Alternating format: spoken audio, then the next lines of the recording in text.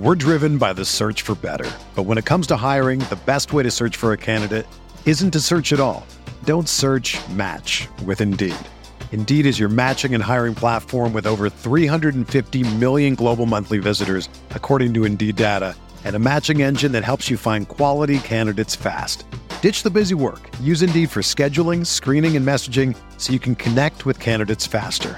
Leveraging over 140 million qualifications and preferences every day, Indeed's matching engine is constantly learning from your preferences, so the more you use Indeed, the better it gets. Join more than 3.5 million businesses worldwide that use Indeed to hire great talent fast. And listeners of this show will get a $75 sponsored job credit to get your jobs more visibility at Indeed.com/Blue Wire. Just go to Indeed.com/Blue Wire right now and support our show by saying that you heard about Indeed on this podcast. That's Indeed.com/Blue Wire. Terms and conditions apply. Need to hire? You need Indeed. Abner Mares is a world champion boxer, Olympian, sports commentator, and most importantly, dad to two little girls. Beloved by abuelas and hardcore fans alike, Abner is a pro at entertaining the world both in and out of the ring. On Blue Wire's new podcast, On the Hook with Abner Mares, we'll hear from Abner, his family, fellow athletes, and other people who made him the boxer and the man he is today.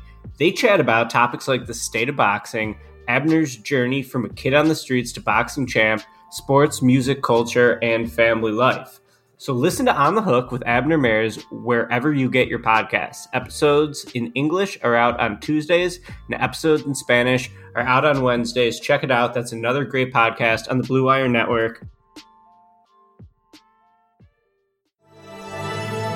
Blue Wire. The Chicago Bulls select Kobe White. LaVine with the runway. Lays it in! Zach LaVine does it again! Lane shot on the window! The finisher, Larry Marketing! The crossover, LaVine! Get up or get out the way, Trae Young! What's going on, everyone? This is Cash Considerations, a Chicago Bulls podcast. We are brought to you by the Blue Wire Network, by Indeed, and by Bet Online.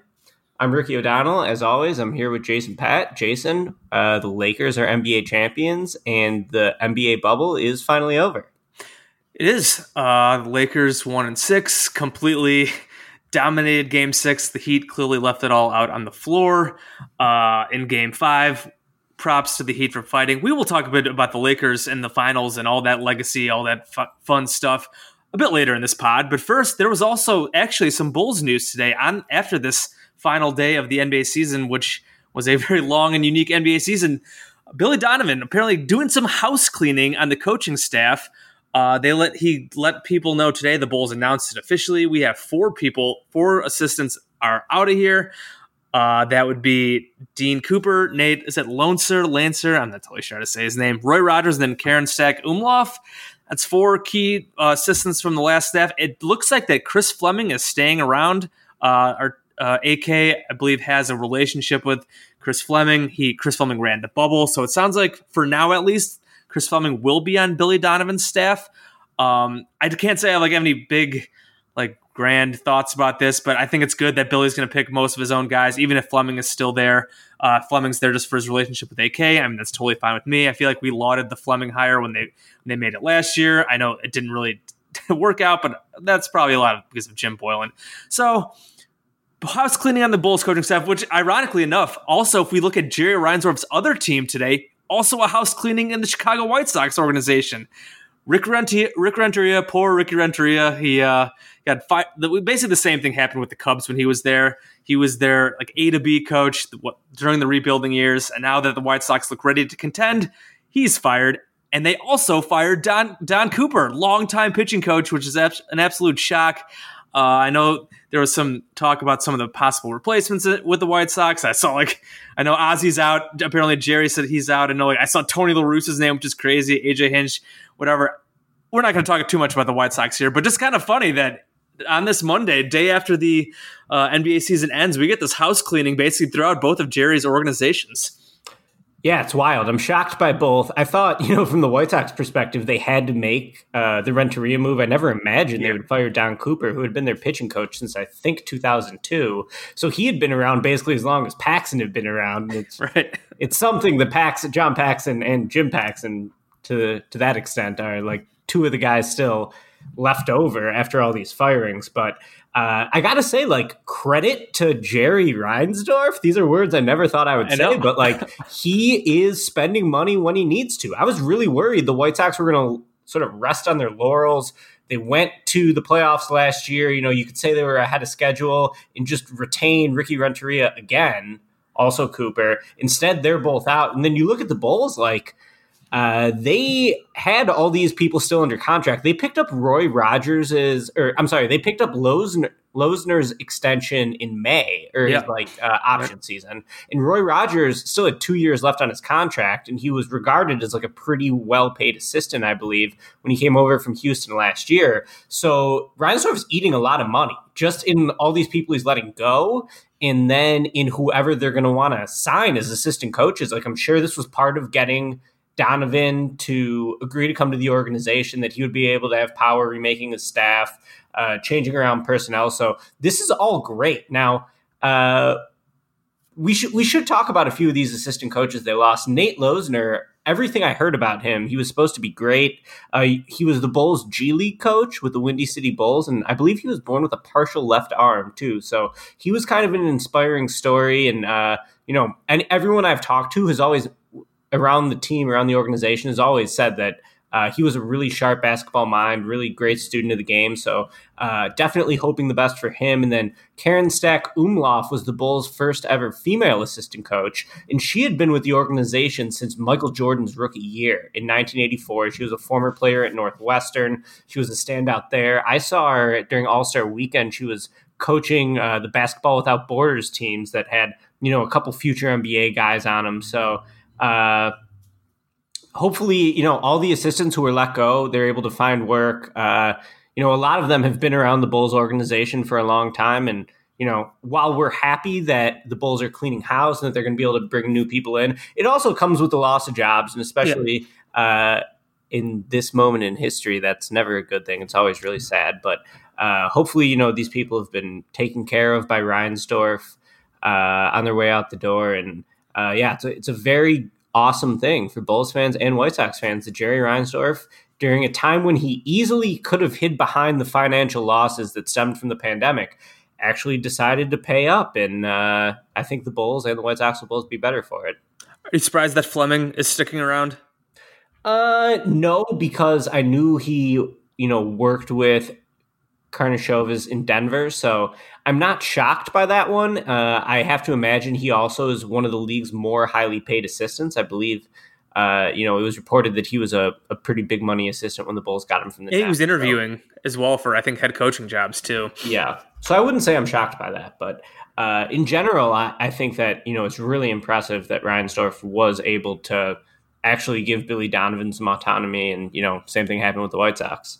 Yeah, definitely good. In terms of the Bulls, we'll talk a bit about more a little later in this pod about kind of what comes next for them. They did just wrap up their 3-week minicamp. As I mentioned, Chris Fleming apparently ran the Bulls mini bubble that they had. I did a little recap of it for Bloggable for last week. It looks like they had a fun old time. They had, like I said, it was a little mini bubble. They had to do plenty of the COVID precautions. I think they stayed at a hotel. They had a special thing at the Advocate Center. They set up fun and games, arcade stuff and ping pong, and they had a few group events. There was some rumors that Lowry and Kobe White were looking pretty good there, but take all that stuff with a grain of salt. It sounds like the basketball is pretty sloppy. Still good for them to get out on the court. They needed to get that time. Them and the so-called Delete 8, the teams that have not been playing since March. I mean, just a huge layoff. It's good to get them back on the court. It seems like the guys were really happy to be back out there. I know Zach had some quotes. Lowry had some quotes as well. Lowry talked about his future. He claims he wants to stay around.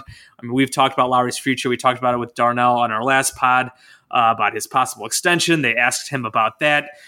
He said basically what you're going to say, I can't worry about that. I'm just going to worry about what I can worry about. I'll let my agent handle that kind of stuff. We've talked about how we don't think Lowry is going to get a new contract this offseason, but we will see. But yeah, the Bulls. I think they finished that, I think, last week. And then it's just kind of, we'll see from there. Again, we will talk about that later. Do you have any leftover thoughts from the Bulls and their mini bubble? Anything you heard about that or read about that? Not really. I feel like we are on the brink of a truly new era of Chicago Bulls basketball. Yeah. It's weird to say. So I think, we're just going to see what comes this offseason. There's a lot still up in the air as the finals ended last night and as the Bulls transition into the offseason. We don't know what the salary cap's going to be like. We don't know when free agency is going to be. We don't know when the season's going to begin.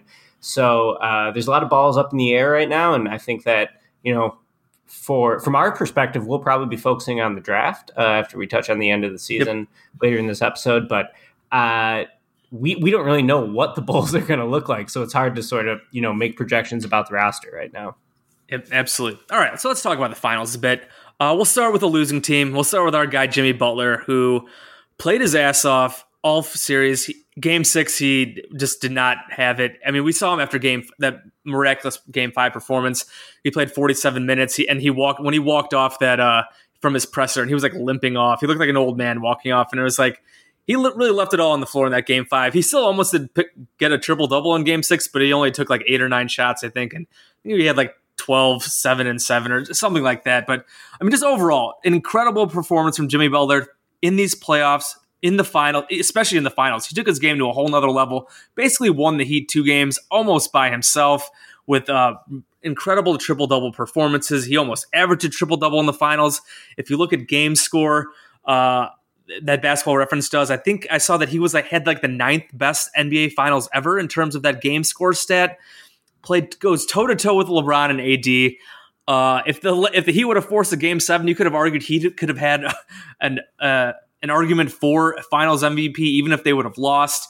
And just reading the coverage all across the league, we know we dealt with Jimmy with Chicago. We saw all the drama that he had with some of these other teams, but his time in Miami and throughout this bubble and throughout this playoff run, he's clearly just like totally just his stock has just gone way up. We've seen a lot of people just kind of just change their tune on Jimmy and that drama that did happen. I think a lot of people are looking at it a different way, just respecting him a lot more and his work ethic and just him as a player. Like I said, we just kind of saw that all across the national spectrum. It was a lot of fun to watch Jimmy do that. After Game 3, I drunkenly bought the Jimmy Butler jersey, the blue Heat one, just because I had to rep my guy. It was just a lot of fun to watching him and this team. This Heat team just was a lot of fun, like really easy to root for between a guy like Goran Dragic, even though he got hurt. Bam Adebayo, just a super fun player. They're young guys. Tyler Hero, Duncan Robinson got a lot of swagger. Duncan Robinson had a big game in Game 5. So just shout out to the Jimmy Butler and the Miami Heat for fighting this way, pulling off multiple upsets throughout the playoffs, and then taking this to 6. After that Game 1, I thought it was going to be a sweep. The fact that the Heat won those 2 games behind Jimmy Butler's triple-doubles, absolutely incredible. Ricky, you were right. You said that you thought the Heat were going to get this to 6. I was totally wrong about that. Just talk about Jimmy, his awesome finals in this Heat team. Yeah, I thought Dan Devine of The Ringer put it best. He tweeted that Jimmy Butler entered the bubble as an all-star and he left it as a fucking legend. And I think that's absolutely true. Like, he burnished his stock, like you said. He basically created a legacy for himself during this finals run. And it really started when they went against the Pacers and they just obliterated the Pacers. Like, that wasn't even close. The Pacers actually got the 4 seed over the Heat. The Heat were the 5 seed. Because Miami was sort of struggling in the seeding round. But as soon as the playoffs started, Jimmy was totally locked in, so they just destroy Indiana 4 straight. And then, that Bucks series was just legendary. Butler having the 40-point Game 1 to begin that series. He was excellent throughout it. They totally dominate Milwaukee. And then, I think a lot of people, including me, thought that Boston would win the Eastern Conference Finals. Yeah. But no, and that wasn't, about Jimmy carrying the team on his back through that round. I think he only averaged 19 points a game. Bam was incredible that series. Tyler Hero had some great performances in that series. Dragic. But Butler was the engine, right? And that's something that I think about when I think about the Bulls now is like, and we've mentioned this a bunch of times on the podcast, but like what the Bulls need is an engine. Is someone like Jimmy Butler, an offensive initiator, a guy they can run everything through in the half court. And Butler, to me, man, he's just so likable. Like, it's almost crazy to think that he had such a polarizing reputation coming into this bubble run, really. And a lot of people, I think, maybe thought of him as selfish. And sure, Jimmy Butler probably made mistakes in terms of how he was dealing with teammates earlier in his career. I think that, when you saw him interact with a lot of the young Heat guys, Hero especially, who he took under his wing from day one, the way he talked about Bam, his relationship with Dragic was also one of like the ongoing storylines of the bubble and was just like a super feel-good relationship. He just seems like the ultimate teammate. And I think, part of that is just like getting in your 30s and maturation. Maturing, learning from your previous mistakes. But then on the court, it's like his ability to turn himself into a point guard, which he said he was going to do back in 2015. Everyone rolled their eyes at it. Even when he was doing it and was really good at it, people were still like, I don't know if he's a point guard, though. Yeah, that's what he did. He became a point guard. He was like scoring or assisting on pretty much every Heat basket throughout this entire series. And it's just so remarkable to watch him play because he plays so passionately, yet he still doesn't turn the ball over. Like, he's always under control. He's always composed, yet he's playing, 150% balls to the wall on every possession. So you see that type of guy and you think of like sort of the ethos that the Bulls always have prided themselves on, like toughness, grittiness, all these buzzwords that, we used to associate with someone like Kirk Hinrich when he wasn't good anymore. Jimmy really personifies that type of language and those cliches. And it's just kind of wild that they ever traded him in the first place, just because like he has the attributes that I think the city likes to think it has in its citizens and that its sports teams like to think they have too, right? Especially the Bulls. So remarkable performance by Jimmy. I could not be happier for him. To watch him do it was just really satisfying and validating, I thought. And, go over through his numbers on the 2017 Bulls. Like, those numbers are totally unassailable. He was easily a top 10 player, probably like the 6th or 7th or 5th best player in the league. Yeah, I wouldn't go top 5, but if you look at those advanced stats, he was probably like 7 or 8. Like in terms of just like impact, like a lot of people like wouldn't think of him as that, but if you look at like the impact stats, even his basic stats, they were all like 6, 7, 8, like around there. I mean, absolutely. It's just that, and especially with the Bulls sucking that year and being so mediocre, it just kind of ruined it for like the perception of him. And then there were obviously some of the issues with the young teammates, so that just kind of colored some people's opinions about him. But he was legitimately absolutely incredible that season, for sure. And he's just so likable to me in general. Like, I'm sure like he probably has a little bit of an ego. Well, guess what? He's a self-made superstar and he's awesome. He should have an ego. And I think that, like part of that has probably helped fuel his success in some ways.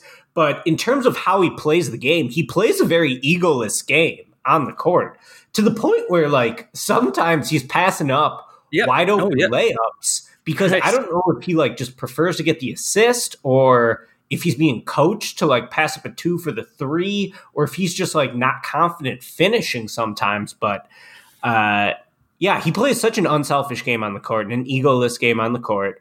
And he plays so passionately, but still plays under control. And it's remarkable. And I'm glad the rest of the world got to see what we got to see at the start of his Bulls career. And, with Rondo playing a great Game 6 for the Lakers, too, 2 of the 3 alphas on full display in the NBA Finals. Bulls in 6, baby. We still believe. It's still incredible. Yeah, but the point about Jimmy being like or almost too unselfish times, there are times where you're like, Jimmy, go get the buckets yourself, because the couple of games that they won, that's what he did do. Like, he took over down the stretch. The duel in Game 5 against LeBron down the fourth quarter was incredible because it looked like the Heat were dead in the water. They were falling apart, throwing up awful shots. And then all of a sudden, Jimmy just starts scoring at will, whether he was making tough shots, getting to the line. He hit those last free throws at the end. Just that duel was incredible. But then there were a few of the other games where like he still put up big numbers, but like not the big scoring numbers. And that happens a lot. I mean, he only averaged like 20 points a game, but he even talks about like how he prefers to like get the other guys involved and how he doesn't feel like he always has to be like the alpha scorer there. And that's just another level to his maturation process. And I mean, it's probably a good outlook to have, because considering the minutes he was playing, I mean, he was playing like Tom Thibodeau minutes, like 46, 47 minutes in these finals. Like, You just can't be like that. He's not LeBron. You can't be playing like those huge minutes and scoring like 30, 35 points every night. He's got to sometimes rest himself. And we saw him at the end of that game 5 when that viral image now of him like leaning over the edge of like the court and just looking absolutely dead. But like you said, that's just like the blue collar thing that Chicago people like to love. Like he theoretically really should have been like the perfect guy for the Bulls, but I digress. That's great. It was awesome watching Jimmy Butler play, and it was a really fun series. Before we go to the Lakers aspect of this and them winning the title and LeBron and legacy stuff, let's take a quick word from our sponsors, Indeed and BetOnline. Even though sports had a break, your business didn't. You have to keep moving, and that makes hiring more important than ever. And Indeed is here to help. Indeed.com is the #1 job site in the world because Indeed gets you the best people fast. Unlike other sites, Indeed gives you full control and payment flexibility over your hiring. You only pay for what you need. You can pause your account at any time, and there are no long-term contracts. Plus, Indeed provides powerful tools to make your search that much easier, like sponsored jobs, which are shown to be 3.5 times more likely to result in a hire. With 73% of online job seekers visiting Indeed each month, Indeed is going to get you the important hire you need, just like they have for over 3 million businesses. So right now, Indeed is offering Cash Considerations listeners a free $75 credit to boost your job post, which means more quality candidates will see it and fast. So try Indeed out with a free $75 credit at Indeed.com/Blue Wire. This is their best offer available anywhere. Go right now to Indeed.com/Blue Wire. Terms and conditions apply. This offer is valid through December 31st. The wait is over. Football is back. You might not be at a game this year, but you can still be in on the action at BetOnline. BetOnline is going the extra mile to make sure you can get in on every possible chance to win this season. From game spreads and totals, to team, player, and coaching props, BetOnline gives you more options to wager than anywhere else. You can get in on their season opening bonuses today and start off wagering on wins, division, and championship futures all day, every day. So head to BetOnline today and take advantage of all the great sign-up bonuses. Don't forget to use that promo code BlueWire at betonline.ag. That's BlueWire, all one word. BetOnline, your online sportsbook experts. We are back, Cash Considerations, a Chicago Bulls podcast, but right now we are talking about the NBA Finals. We just gave Jimmy Butler some love. Let's give some love to the champs, the Lakers. Obviously, being the Lakers, being LeBron James, Anthony Davis, after the whole AD drama. Always a lot of drama around the Lakers, and after AD forces his way to the Lakers, plays an incredible finals, incredible playoffs to help LeBron James win title number 4. That's title number 17 for the Lakers. LeBron James won Finals MVP. I believe he's won Finals MVP in each of his titles. Yep. I'm probably right. Mm-hmm. Yeah, so that's 4 for him. I mean, he's won titles now with three different teams. And LeBron, he's 35 years old, year 17. Some people were doubting him. Apparently, you might have been doubting him a little bit. I thought they'd get to the finals and then lose to the Bucks. I think was my pick all along, and the Bucks just fucked me over. But I always figured the Lakers would be good. I know, and there was a whole we believe Lakers movement, and I mean there were some weirdos who were thought the Lakers weren't going to be good at all. You were definitely not a part of that, but just some doubting. I'm just going back, hilariously listening to the people thinking about the Blazers could maybe beat them in a series, and then it almost happened every round. But the Lakers just came together. They romped through the Western Conference, win each series in 5 games, even though they lost game 1, I think, in the first 2. And then this series, they win in 6 games. The Heat gave them a good run, but ultimately, LeBron was incredible. AD was incredible. AD, I think, had almost shot a 60-40-95 shooting splits in these. I thought AD was possibly the Finals MVP through 4 games. LeBron's last couple games, I think, really cemented it for him. And LeBron, just again, year 17, 35 years old, doing what he's doing now. Absolutely incredible. So that obviously brings up a lot of the legacy stuff, the GOAT talk, and that stuff is never going to go away. But I mean, LeBron, with each passing year, with all the accolades that he continues to add to his resume, just making that conversation that much more interesting. Let's talk about something you wrote just about the Lakers at SBNation.com right after this Lakers championship, just about him, LeBron, just kind of taking his final years, the twilight of his career, into his hands and basically handpicking this Lakers roster, going back to AD and clutch, essentially forcing this trade to the Lakers from the New Orleans Pelicans, and then a lot of the other guys they brought in. I mean, there's a ton of clutch guys on this roster, and then a guy like Rajon Rondo, who you brought up before, who had a great Game 6 and was great throughout these playoffs, #playoff Rondo. Just LeBron is kind of playing that GM role and just like his imprints all over this roster. Ricky, I guess go over what you wrote in this column and just like what you thought about this LeBron and this Lakers team. Yeah, man, like I just go back to when he signed with the Lakers. The Lakers at that season, the previous 5 years, had won the fewest games in the NBA, like worse than, the process era Sixers for at least part of that stretch. So they were coming off, I think, like a 35-win season when LeBron signed. And I remember thinking that there was no way LeBron was going to be able to do this. He was leaving the East to go to the West. The team was bad. It just, it was going to be year 16 of his career. He had the injury then in year 16. He had a groin injury on Christmas, and then it lingered. They eventually shut him down for the season. I think a lot of people are looking at this championship now and thinking it was inevitable the whole way, though, kind of like what we thought about the peak Warriors. Well, of course, Warriors are going to win, whatever. But I don't know, man. Like, I think that even when I looked at that completed roster following the AD trade, I still thought that their 3 through 15 was about as bad as any in the entire NBA. So I was a doubter of this team, absolutely. And there's some videos going around on social media right now that are basically like compilations of all the people who doubted the Lakers in their bad tweets from earlier in the season. And I'm in there like twice. And I wrote when LeBron just made the finals with this team that I thought this was one of his most impressive accomplishments ever, getting to the finals with the Lakers. And I, think the same thing, obviously, after they win the championship. So I honestly think that LeBron was incredible. He averaged 30 points a game for the series, I believe. Couldn't make a free throw. Shot 60% from the foul line. But, we forget that he led the NBA in assists during the regular season, since the regular season seems so long ago. He was killing it on the glass. He averaged like 12 boards. He was very much the engine of their offense the entire way.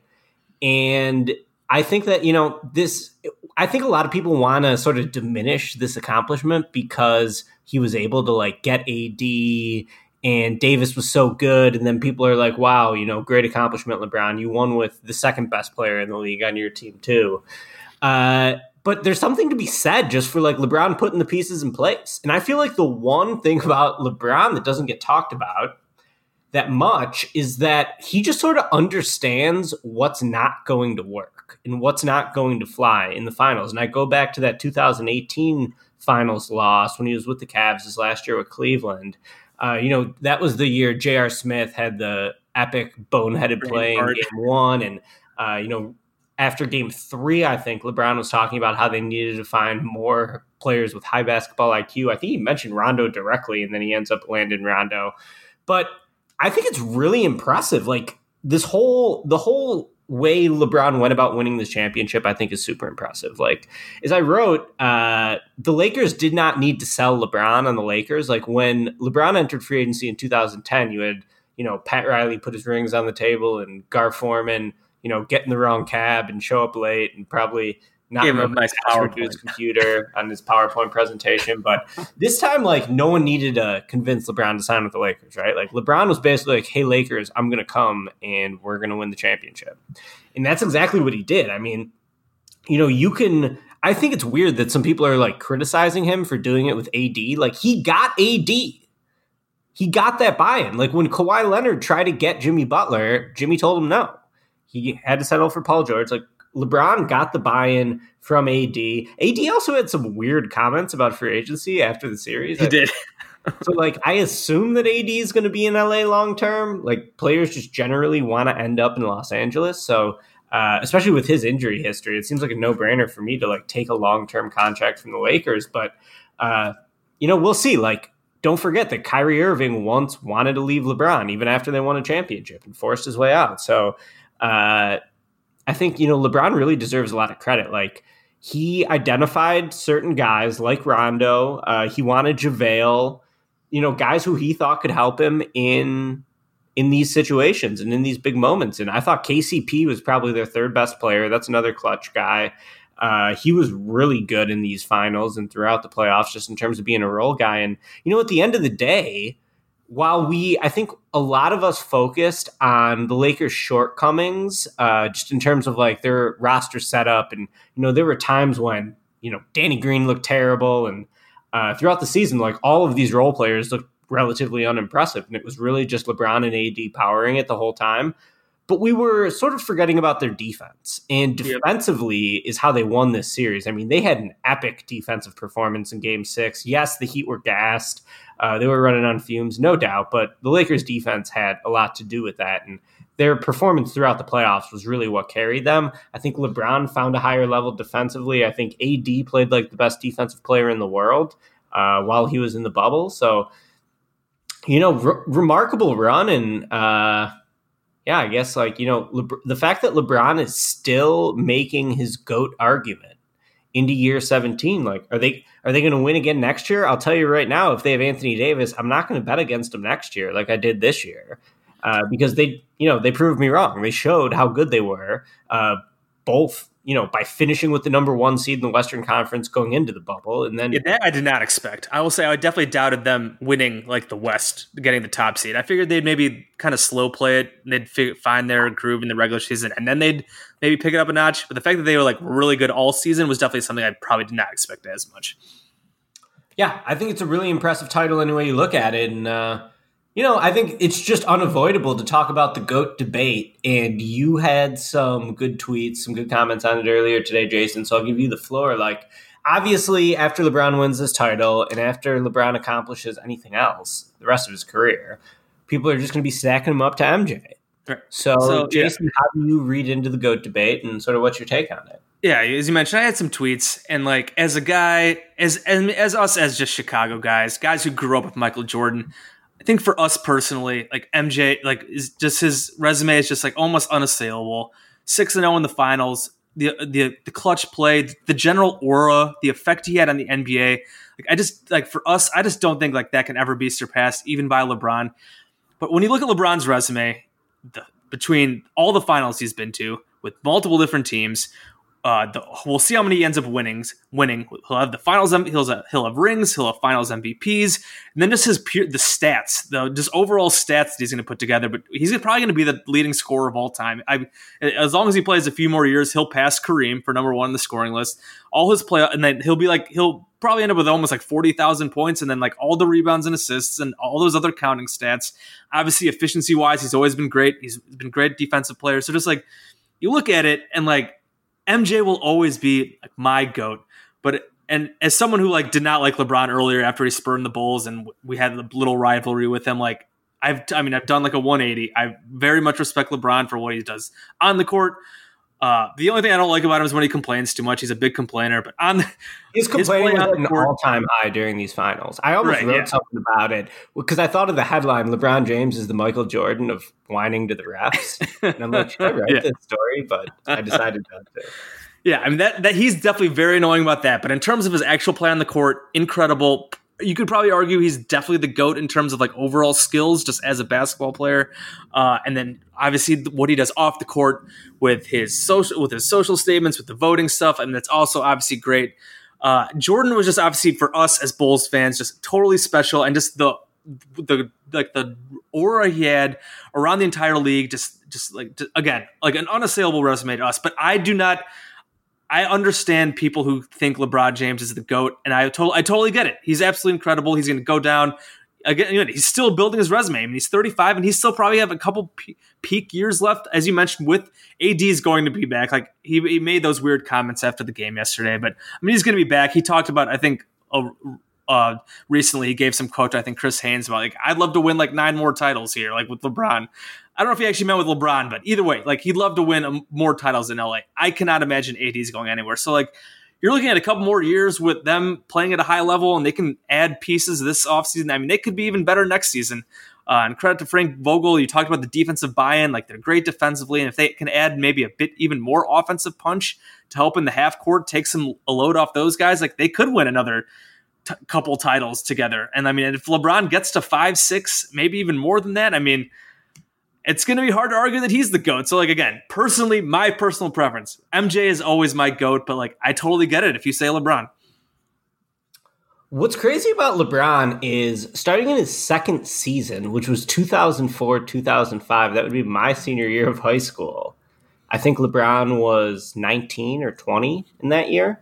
Yeah, he averaged 27.2 points, 7.5 rebounds, 7 assists. He's been putting up those exact same numbers ever since he's come into the league with no drop-off. And I don't know if you saw SportsCenter last night, but SVP interviewed him, and he asked him, there's a clip that's been going around, how do you stack up yourself now versus yourself at 27? And LeBron was pretty convinced that he's better now than he was at 27. I disagree with that, I think. But the fact that it's even debatable still, like, he averaged 30 a game in the finals. He absolutely dominated the game. Even though it looked like he has, like, lost maybe half a step physically, like, his elevator was so high in the first place that when he comes back down to, mere mortal status a little bit, it's still super, like, he's just playing it at an advantage because he started at such a great peak, just physically and athletically. And then in this series, I think he dominated with his mind, really. And his basketball IQ is just absolutely through the charts. You can see it in all these little moments where, like, he's basically anticipating where the ball is going to go, like 2 rotations before it actually happens. And he's able to, play disruptive in the passing lanes, which he did in these playoffs. Really his best defensive performance in the playoffs, probably since 16, but maybe even beyond that. He was great. And so, I don't know. I guess, like, to me, I don't want to say that LeBron could never pass Jordan. I personally believe Jordan's the greatest NBA player of all time because at the end of the day, it's all about dominance in your era. And I'm going to say that Jordan was more dominant in his era than LeBron, though. I mean, the fact that LeBron has been to 9 of the last 10 NBA finals and the fact that he's won 4 titles, then, you wonder what, like, Jordan never had to go up against a team like the Warriors, that's for sure.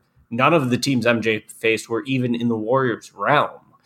And I think LeBron's title in 2016 with Cleveland is more impressive than any of Jordan's titles individually.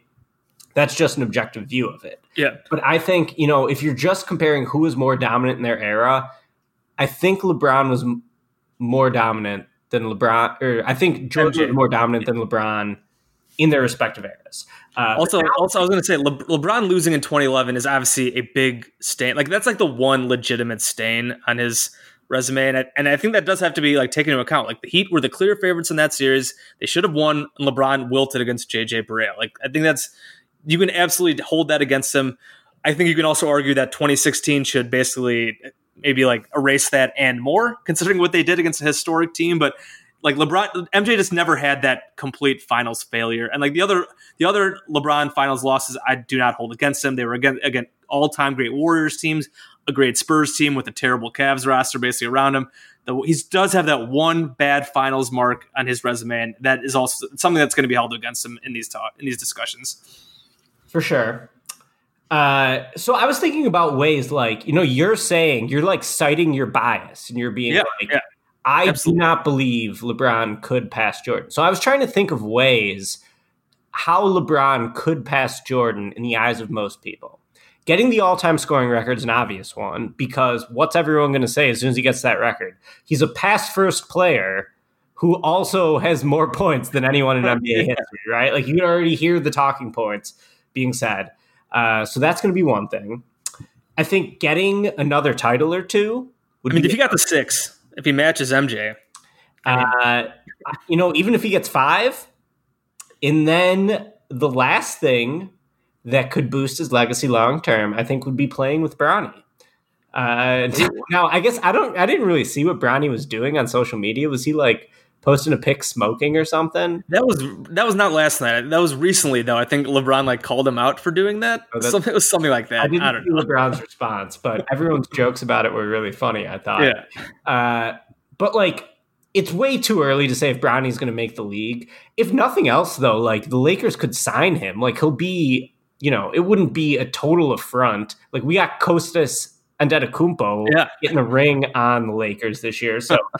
There's probably going to be a time when LeBron plays with Bronny. And I think a lot of people are going to be like, all right, that's awesome. Like, we hated on this guy for a long time, but you got to admit it, like, this is pretty dope. And I think that that's going to raise his legacy too. And, like, that that's going to happen. And you know that he's going to be the all-time leading scorer in league history. And I didn't think he was going to get another title, to be totally honest, because I just thought other teams were better than what the Lakers had. And LeBron got this title. So, put it all together, and Jordan, to me, is still the greatest of all time, but damn, LeBron's close. And I thought, Zach Lowe wrote a great article on this. You should go check it out if you haven't already. If you're listening to this podcast, you probably have checked it out. But one thing he wrote in there is one thing that I was thinking throughout watching The Last Dance is like, LeBron is a lot more human than Jordan, both for better or for worse. Like, I feel like if me or you went to high school with LeBron and we're the same age, like there's a decent chance that like we would have been friendly together or whatever, not like good friends, but we would have had a pleasant relationship with him somehow. And then like LeBron's more human in his failures too, obviously. But Jordan is just treated like a god who floats above the sport to the point where like people won't even consider it an argument. I think that that's a little ridiculous. Like, well, let's talk about this in another way too. Looking at the game 5, the end of game 5, where LeBron makes the pass, the play that he has made his entire career, and I will give him credit for doing this. He has always done it. He always will make the play that he thinks is right. And he drives into 4 Heat players, and he makes a pass out to a wide open Danny Green. And Danny Green just botched the 3. Also, fuck all the people who are sending death threats to Danny Green and his fiance. You're absolutely crazy. Why are you doing that? Don't do that, crazy sports fans. Anyways, like LeBron has always done that, and people always criticize him for it. Well, like MJ would never pass in that situation. Kobe would never do that. Blah blah blah. And that goes into these go talks too, because MJ and Kobe were just absolute psychos on the court, and they would do crazy stuff. But even those two guys would sometimes make the right plays and pass. And we bring up the pass to Steve Kerr in '93. Jordan did not make the pass to John Paxson, but he passed it off to Pippen, who passed it to Grant, passed it to Paxson. But people will be like Jordan is like, so like you mentioned, the myth making and mythology. Like people will say that he never did it when he absolutely did it. And one of my tweets was like, people, The Last Dance happened, and you all watched it like a couple months ago. You saw Michael Jordan make a smart basketball play and make that kind of pass to a role player who then hit that kind of shot. And LeBron does that. He's done his whole career, and he's taken criticism for it, and it's always been stupid. Like LeBron has hit game-winning shots. He doesn't have the game-winning, like the finals game winners. And I think Lowe talked about this in that article. Like he does not have those finals game winners like Jordan does. And like Jordan, he had the one. If Marquise Morris passed it to him. Right, yeah. He could have. Yeah, absolutely. He was wide open. But that just like all plays in this discussion as well. Like LeBron just, and in terms of like the human stuff, and like MJ was just like such a psycho. And he would take those and the myth making about it, like you mentioned. But again, yeah, I mean, it was just crazy when people will say like Jordan would never, and it's like, yeah, dude, he did. He's done it. Like, yeah, he has a lot of game winners. Like, he was an absolute killer. LeBron did not have like quite that killer instinct that Jordan does. But we also see LeBron making tons of shots, like not necessarily like the last shot, but like in crunch time, he still dominates like all the time. So it's not like he's not like he doesn't have a clutch gene. He's just like, if there's a final shot, he's going to do what he thinks is right, whether that's shoot it, whether that's pass it. And other guys, even MJ and Kobe, I feel like would shoot it more often than not, there were other times where they would also pass the ball. So like that whole conversation was obviously goofy after game 5, but I think it's just a credit to LeBron that he's never wavered on that. He's always played like his style like that. And he's always made the right play, and he makes it more often than not.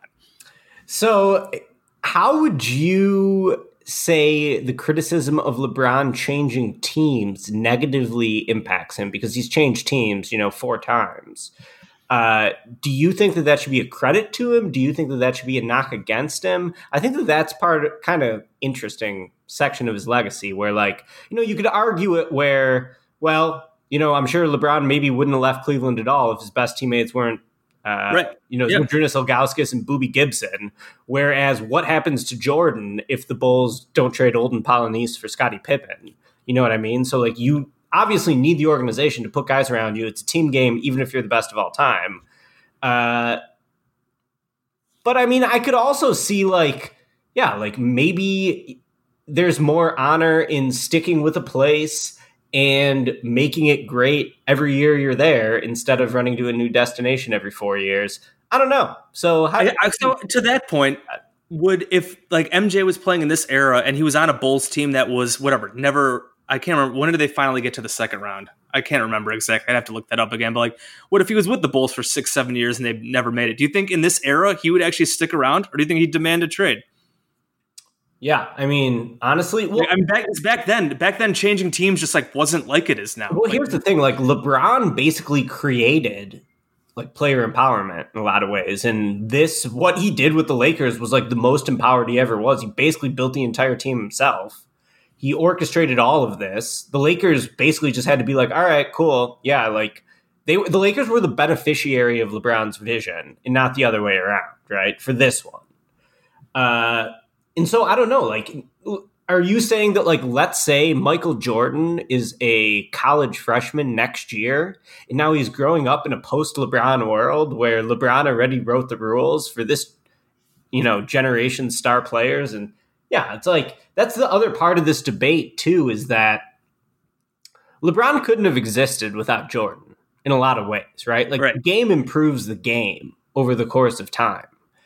And it is a fun debate. Like I believe the GOAT is Jordan, but I don't really hold it against anyone if they think it's LeBron. And I also wouldn't hold it against anyone if they thought it was Kareem, to be honest, because Kareem had an absolutely insane career going back to like his high school, college days too, if you factor those in. So it's just fascinating. And yeah, more than anything, I think, none of like LeBron really couldn't have existed without the stars that came before him. And it will be fascinating to see when LeBron's gone, finally, what the league is going to look like and how the next generation of superstars carries the mantle. What does Luka do? What does Zion do? What does Jason Tatum do? It's still Giannis, and Giannis is 24, still? Right? Exactly. Yeah, yeah, absolutely. Yeah, I mean, the GOAT discourse can be definitely super annoying and terrible, but I think if you approach it the right way, and I think Zach Lowe's column did a great job doing that, as we mentioned. Go read it if you haven't. Then it can actually be interesting. And there was somebody got in my mentions yesterday who just kind of put it really well, just like how LeBron and like Michael MJ are just two just like totally different players, but like almost like the two GOATs just in their own way. And I think that was like put it really well. Like maybe they're really not necessarily like, they're almost like co-GOATs just because they did it in totally different ways, but just both just totally dominant in their own eras and all that. I mean, we've rambled on for this GOAT discussion for a while now, so we'll move on and wrap it up here really quick. But it will definitely be interesting to see how LeBron finishes his career, how that resume ends up stacking up. As Bulls guys, as we've kind of mentioned, we love MJ. He's our GOAT. He's our guy. But LeBron is absolutely incredible. I respect the hell out of him. And we'll see how long it can go, because he says he's got a few more years. It sure as hell looks like he's got a few more years. We'll see if he plays with Bronny down the line. But yeah, it'll be really interesting. Let's wrap up here real quick.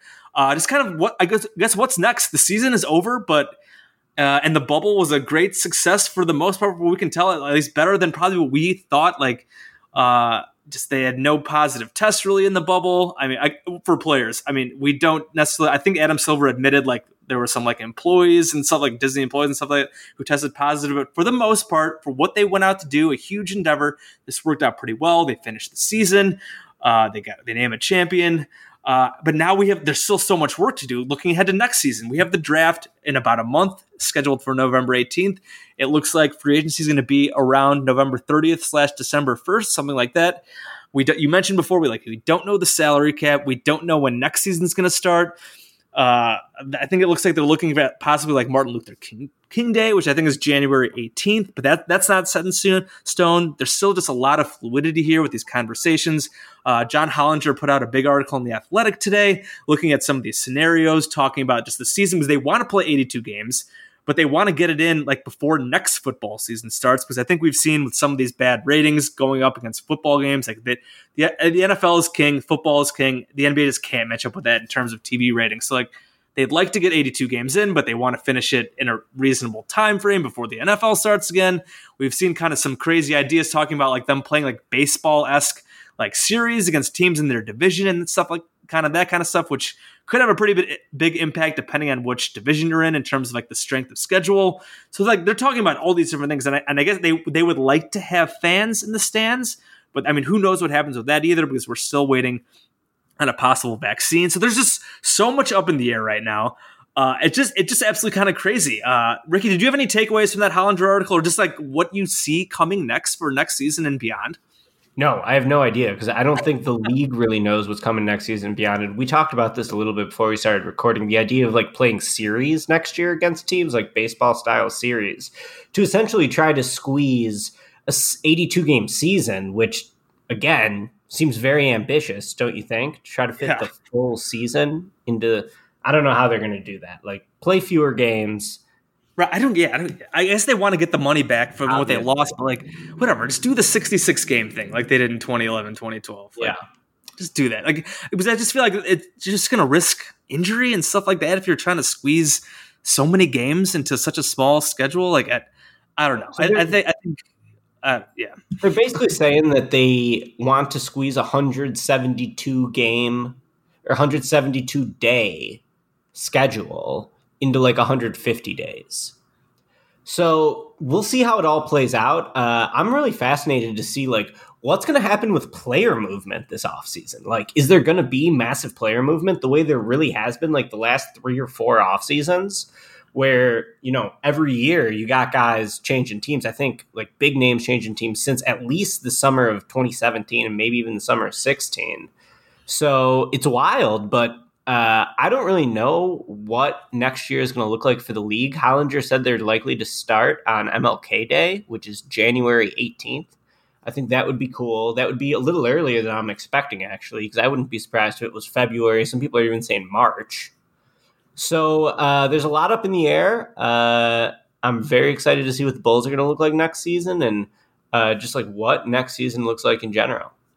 In terms of like player movement, like the fact that this free agency class kind of sucks, especially AD, assuming he does stay with the Lakers. Like, there's just not that many other big names out there. I think, like, you're looking at some guys in like the Raptors. I think like Danilo Gallinari will be one of the bigger names, like Fred VanVleet. Guys, if the Raptors look to like trade a guy like Kyle Lowry, I think he's going to be expiring. Like, I don't think they'd actually do that. But and then you look at like other guys who would be like on the market. Like, we talk about this in terms of like the Bulls making possible big trades. Like which like superstars might be on the move? Like, Victor Oladipo is a popular name out there. The Bucks are not going to trade Giannis. It's just not going to happen. Even if he doesn't sign the Supermax, I think they try to at least, at worst, they give it one more run with him. And then if he leaves, maybe they get something in a sign and trade back. But Victor Oladipo, like Bradley Beal is an obvious name, but I feel like the Wizards want to run it back one more time with John Wall and Beal. But I guess if someone puts a big offer on the table for Bradley Beal, I think you got to take it and just go into full rebuild mode in Washington. But like, other than that, like I'm not really sure what other big stars could be on the move. Like, I don't think Towns is moving yet. I don't think Booker is moving yet, especially with the Suns playing really well in the bubble. You look at a guy like maybe like Drew Holiday. Maybe he goes somewhere, but like, I don't know. Am I missing anybody who, like, what other big names could possibly even be on the move this offseason? I don't know. Zach LaVine? Yeah, right. In general, like, my takeaway is that it doesn't make too much sense to like guess all this now because there's so much up in the air and we don't even know what the rules are going to look like, what the dates are going to look like. So I think it's too early to start talking about how the league's going to change after this. Yeah. And I was going to say the Sixers guys too. Like, I don't think they're going anywhere, especially with Doc. I think they're going to try to win with Doc at least for 1 year, and then maybe they trade Embiid or Simmons. But I would not expect like crazy player movement this offseason. I said the Bulls. I think we've both said, but I think the Bulls kind of will wait and see what they have next season with a new coach with most of these guys. Like, maybe they trade one of these guys. Like, if anything, it would probably be Lowry. Like, I don't think Zach's getting traded. I don't think Wendell's going anywhere. I doubt Kobe's going anywhere after his rookie season. So if anything, it's like a Lowry trade, but I think mostly for the Bulls, it's going to be maybe some tweaks around the edges. Like, again, veteran guys, maybe they trade a Thad Young, Satoransky, something like that. Some tweaks around the edges, maybe nothing huge. And I kind of think that might be what will happen around the league, but who knows? Like I said, who knows? Maybe it does get crazy and we see some big movement elsewhere. I don't know, but it'll be fascinating to watch. I think we've gone enough here. You mentioned draft stuff. We will, with the draft coming up in about a month, we will obviously start ramping up that coverage again. We'll look at some others. We'll probably do some like individual profile guys. We've obviously talked a bit about Killian Hayes. We talked about LaMelo. Maybe we go into some of these other guys coming up here. But again, draft for right now is scheduled for November 18th. I'm sure that I doubt that's going to change at this point. I think they got that pretty locked in because then I think they want to start free agency, like I said, a couple weeks after that. Ricky, you have any final thoughts here before we wrap it up and sign off? Not really. We can sign off. Yeah. All right. Sweet. Yeah. So the NBA season finally over. 2019-20 NBA season is finally over after it's basically been a full calendar year. I think it was mid to end October when the season started. It is now October 12th, and the season is finally over after all this crazy time, the crazy stuff with the pandemic and all that. They pulled it off. They were able to finish the season. The Los Angeles Lakers are your NBA champion. We are now looking ahead to the Bulls. We'll see what they do this offseason. I mentioned the draft. It should be very interesting. But as for us at Cash Considerations, a Chicago Bulls podcast, as always, shout out to the Blue Wire Network. Check out all the great pods. Check out our Lakers and Heat pods. All the great coverage around the NBA and all the other sports. We got with the NFL going. We got MLB playoffs going on, all this other stuff. Also, shout out to our sponsors, Indeed and BetOnline. And for us, please rate and review us. Let us know how we're doing. You know where to find us on Twitter. If there's anything you want to hear, especially coming up now that we're going to talk draft, but if there's anything else you want us to talk about, please shoot us questions, suggestions, give us feedback. Please do. So for Jason and Ricky, this has been Cash Considerations, a Chicago Bulls podcast. Talk to you next time, guys.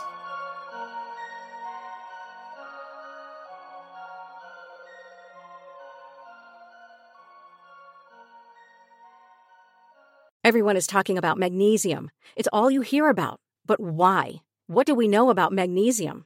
Well, magnesium is the number one mineral that 75% of Americans are deficient in. If you are a woman over 35, magnesium will help you rediscover balance, energy, and vitality. Magnesium supports more than 300 enzymatic reactions in your body, including those involved in hormonal balance. From functional medicine doctors to mental well-being and female hormone experts, we all know that magnesium is the one mineral to improve all aspects of well-being and health. But which one?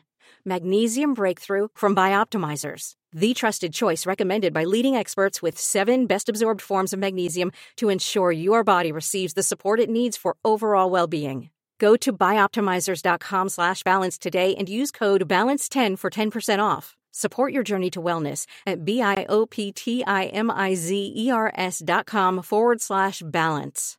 Magnesium Breakthrough from Bioptimizers, your foundation to optimal health and vitality.